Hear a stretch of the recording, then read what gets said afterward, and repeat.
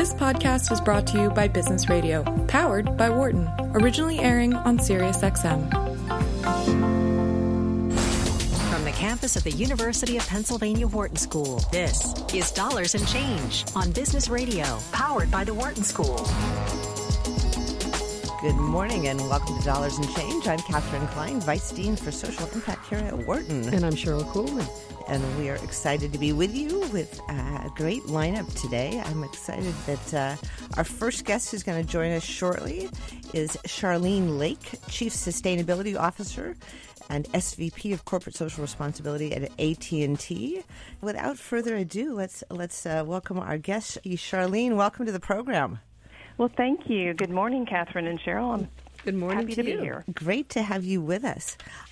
So maybe let's start with, you've been at AT&T for a while. You've got this great role. But what are you excited about right now as you think about the end of your calendar year and the year ahead? What are you feeling proud about with AT&T, the work you've done? And what are you thinking, okay, this is next on our horizon as we think about our corporate social responsibility? Well, it's been such a terrific year for us, and I think it's been terrific in my mind simply because we have made so much progress this year, and that's a lot to do with the increased enthusiasm from the market and the increased recognition from all segments of society about the kind of work this is and how important it is to society. So we concentrate on trying to use our technology to actually drive positive change in the world, whether it's using our network technology to connect cameras, camera-enabled Aira smart glasses, or using the Internet of Things to help customers become more efficient in ways that are reducing their carbon emissions. Some of the milestones we've made this year, though, I find really exciting. We've been connected and supporting education for a decade at least in a very concentrated manner, and we celebrated 10 years of that this year with our Aspire program that helps make kids successful in high school, successful in their careers. We made great progress in renewable energy. We announced 820 megawatts of wind power purchases, and that's one of the largest corporate purchases of renewable energy in the U.S. So it was very exciting for us to make that kind of progress. Charlene, that's a lot of stuff that you've been doing there. Pretty exciting. Can you help fill in some details around this? For instance, what is the smartphone app that allows customers to see about their sustainability and their carbon footprint? The smartphone app, we've launched, if you're referring to the one that we recently launched last week, we did a screen-ready launch in our Northeast stores where we're helping parents understand how to better control the access and the safety of children's use of online mobile media. So we made the announcement where we're inviting parents into our Northeast retail stores, and we're setting up parental controls for them on their phones, and we're giving them tools to help them monitor and help their kids stay safe online. And this is something that's really exciting for our employees because they do this at home in their personal lives because, of course, they're parents as well. They're husbands and fathers and mothers and uncles and aunts. And so now we're taking that into the store, and we're having that direct-to-consumer relationship where we're helping parents use their phones wisely and teach their children to use their phones wisely. Got it. And then another program that you've mentioned and that I gather has been a larger and longer time emphasis for AT&T is this AT&T Aspire.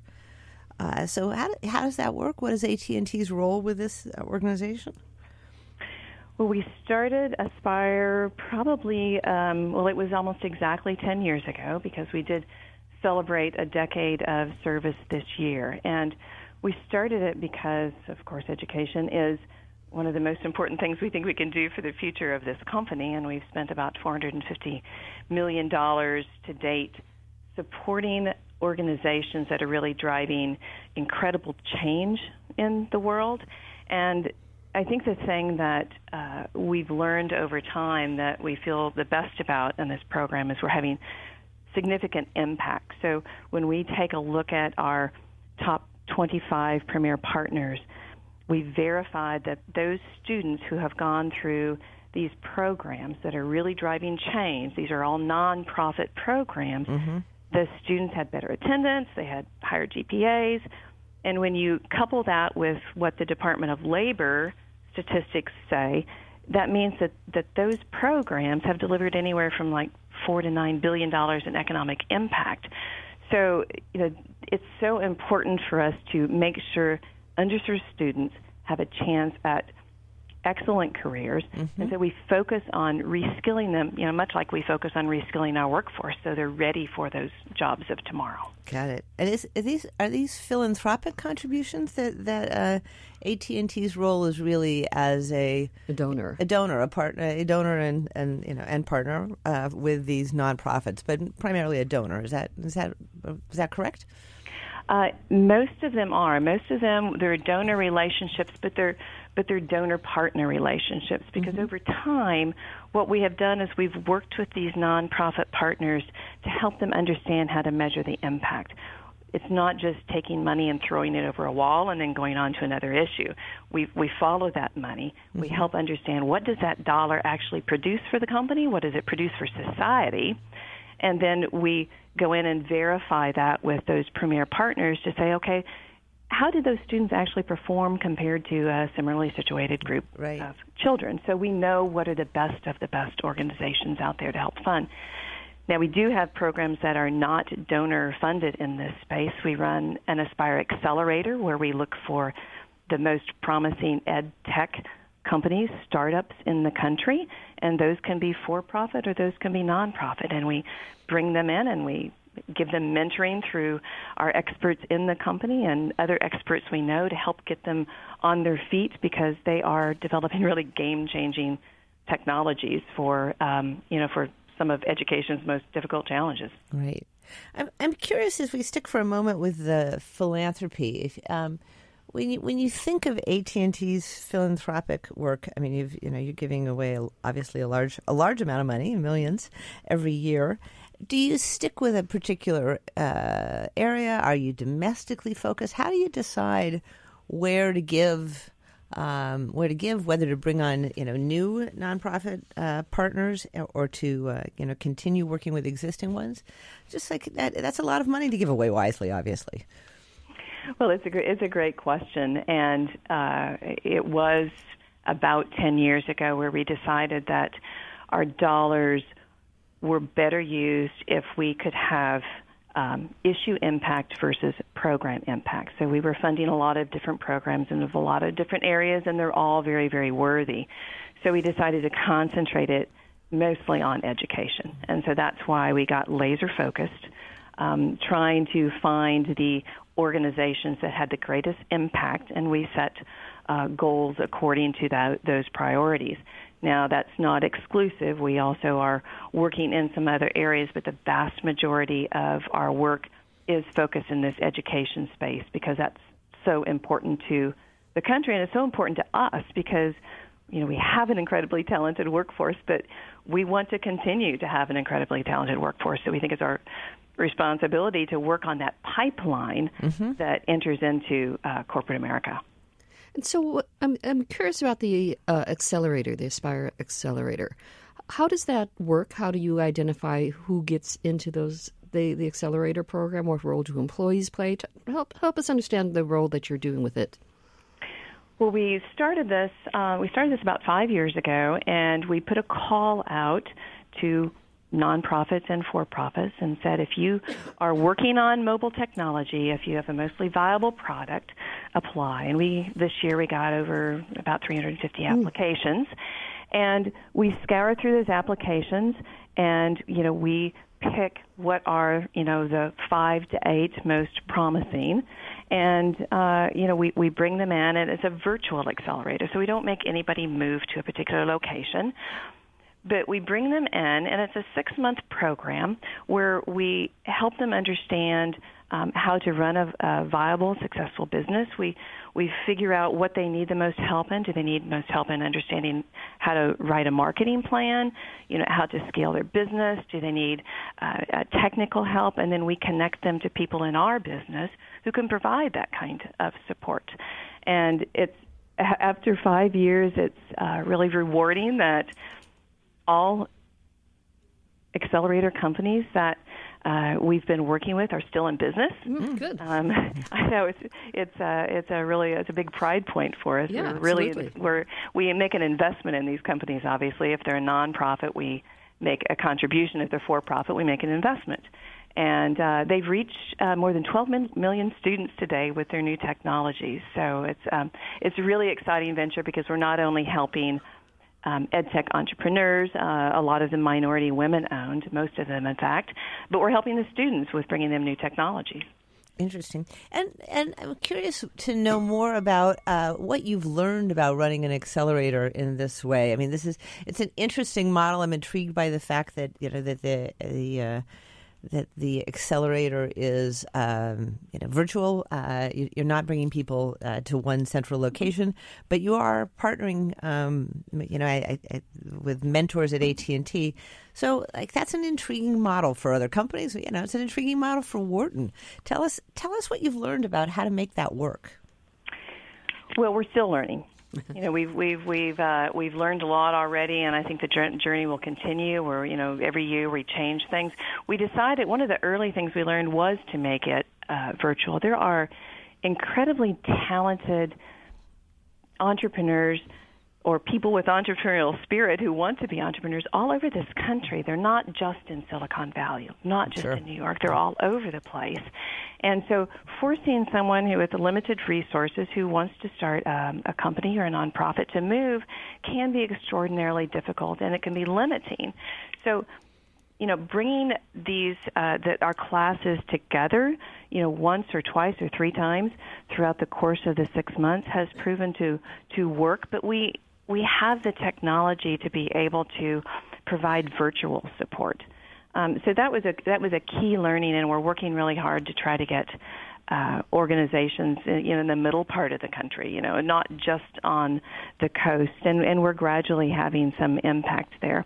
We've also learned that we need to partner. I mean, AT&T doesn't have all the answers in any of this space, accelerator or otherwise. So we reach out to business partners we have. We reach out to NGOs. We reach out to colleagues in other places to help connect them to these accelerator participants. So it's really rewarding. We just graduated our last class of 8, and we'll soon be opening the applications for next year. Oh, great! So listeners, if they've got a technology that they're working on, can be looking for that call. Absolutely. That's great. We're talking with Charlene Lake. She's the Chief Sustainability Officer and SVP of Corporate Social Responsibility at AT&T. Charlene, we talk a lot on this show about sustainability, corporate social responsibility, impact investing, a lot of jargon in our space. I'm sure you get asked when people say, "Well, what exactly do you do at AT&T?" I'm sure people ask you, like, Chief Sustainability Officer, what's that? What's sustainability? So how do you define this for people? Well, usually the first thing I say is it's the best job in the company. But I probably should keep that more of a secret than I actually do, because it truly is amazing to be able to work for a company that cares about improving the world we live in. And it's not just a corporate commitment, it's our employees, and it's our colleagues my colleagues are really committed to the cause. But it's all about using a company's assets to help improve the world we live in, because companies and the environment are inextricably linked, the environment they work in. So if a community is healthy, if consumers have spending power, then a company is going to be healthier. So not only do we have a moral imperative to help society and help the environment, it's a business imperative. It actually helps everyone become healthier, and it's an extraordinarily rewarding discipline to be in. And is this? I mean, I was struck by your titles and the kind of dual title on corporate social responsibility and sustainability. Is sustainability? Did one of these titles come first? Has the role evolved, and then there was a sense of no, we really want this dual focus? Well, actually, it's in an abundance of clarification why all of those words are in the title. I think the whole discipline kind of goes through a definition challenge. Yes. Most people in the country think that sustainability refers to environmental issues, and it certainly can. We define it very broadly. It's social and environmental. But because we look at it broadly, we use corporate responsibility, we use sustainability. We don't want there to be any doubt that, we look at this in a way that is an environmental focus, it's a social focus, it's a responsibility focus. And so how is this division structured within AT&T? Do you have a team? Where do you report to? How do you operationalize this approach?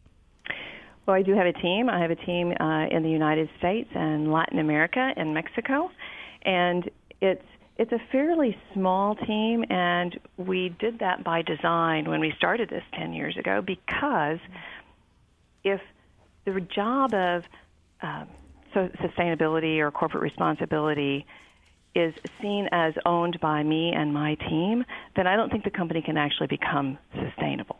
Right. It needs to be seen as a job of everybody in the company. So it's also kind of a portable organization. It can exist in any organization because it serves the entire corporation. I am in the government affairs and legal organization of the company, but the entire team works very horizontally across the whole organization. Yeah, and I think you're right. A lot of companies do really want to make the sustainability driven throughout the company, make it every employee's responsibility to be thinking about this and acting on it in important ways. Yeah, absolutely. Absolutely. And it's also important that you have leadership support and buy-in, so it needs to be horizontal and it needs to be vertical. When we first started the function, our CEO not only immediately agreed to the function, but he put the accountability at the board level, and he changed the charter of one of our board committees to make sure that everyone understood that this is important, clear to the top of the company. Excellent. Interesting. So how did this charge to the board change?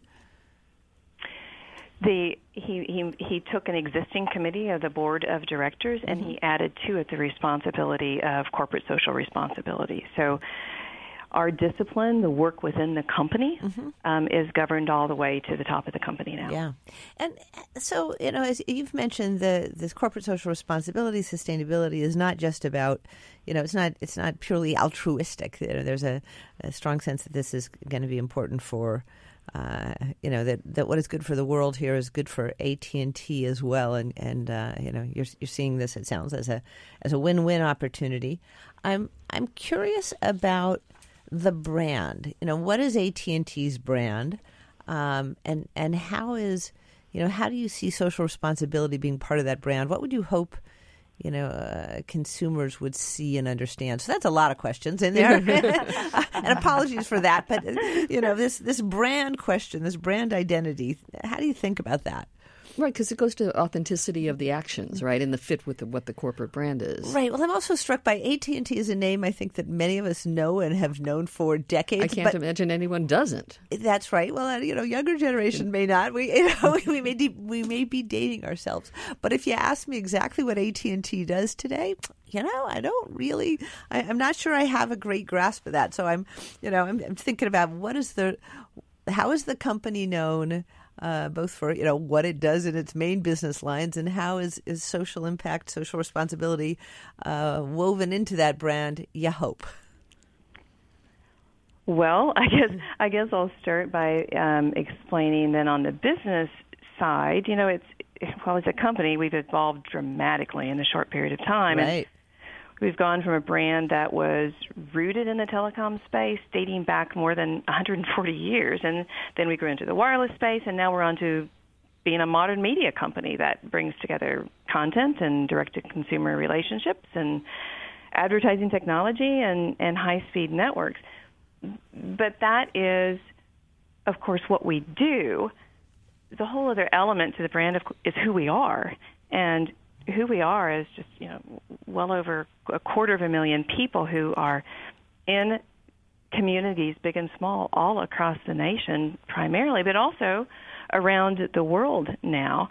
And, they've been engaged in community service for literally decades. Even though we formalized our CSR function about 10 years ago, our employees have been committed to these communities for decades and decades.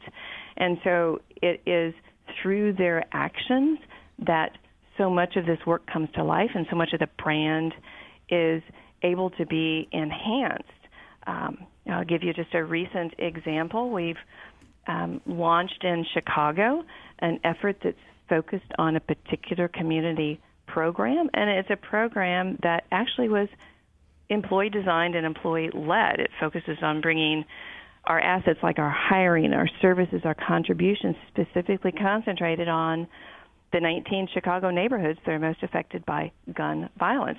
Now, that doesn't work unless you have employees, feet on the street, people in the neighborhoods who care about those neighbors. They live there, so of course they care about them, but the rest of the employee base does as well. And so that's how so much of this comes to life, is programs that are designed for our employees to get engaged with. Interesting. And then, one of the delving back into some of the specifics, sounds like part of the work you've been focused on and supporting has to do with, I guess, what I think of as the negative side of online connectivity, of,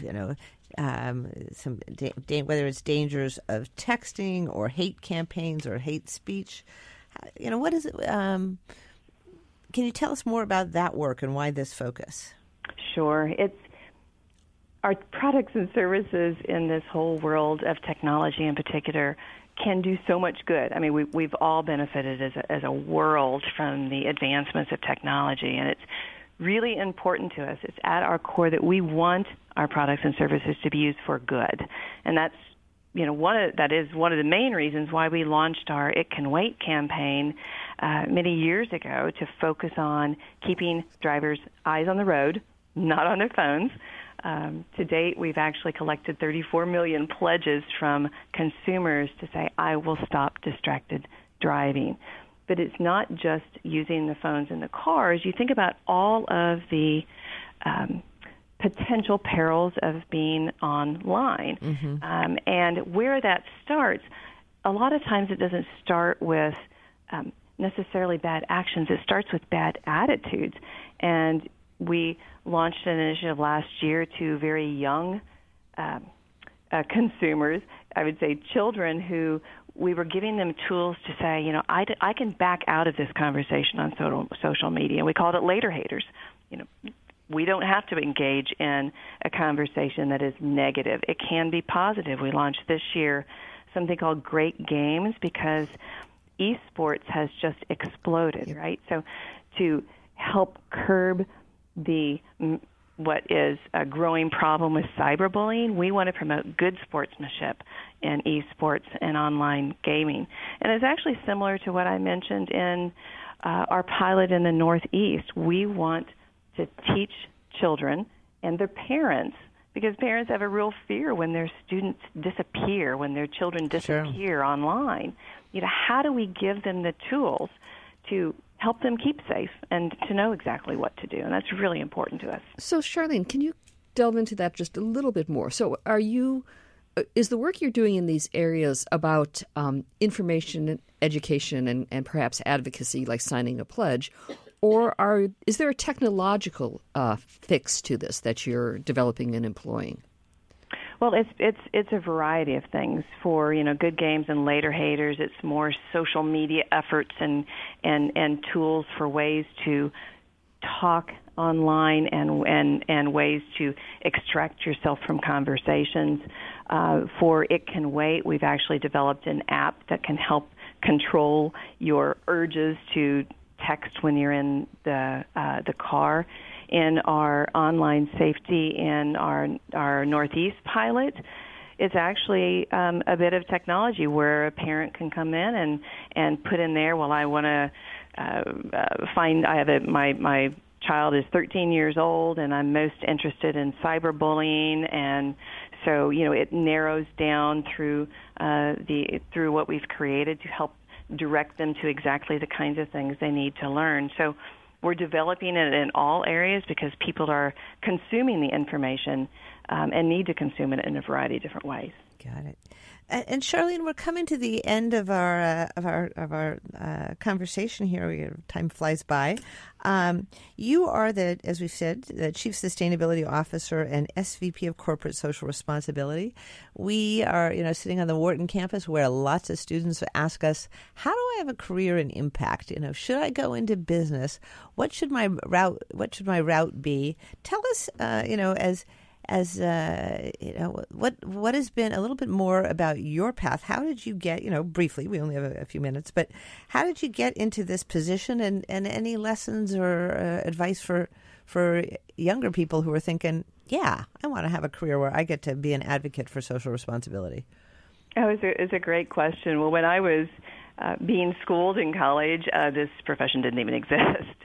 So it is fascinating to look back and see that journey. But I've been involved in advertising and public relations and sports marketing and government relations. And, this is something that each one of those areas was something that we built too. This is something that we built because we saw a particular need. And I think the advice that I would give young people is, business can have such power to change society and to solve social problems. It's a great place to have an impact.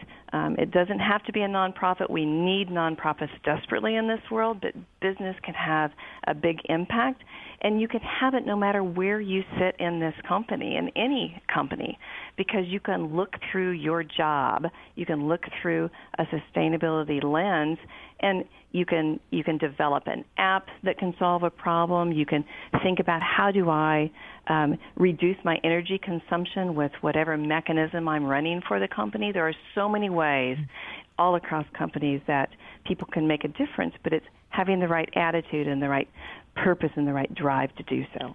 Great. Well, thank you so much for being with us, Charlene.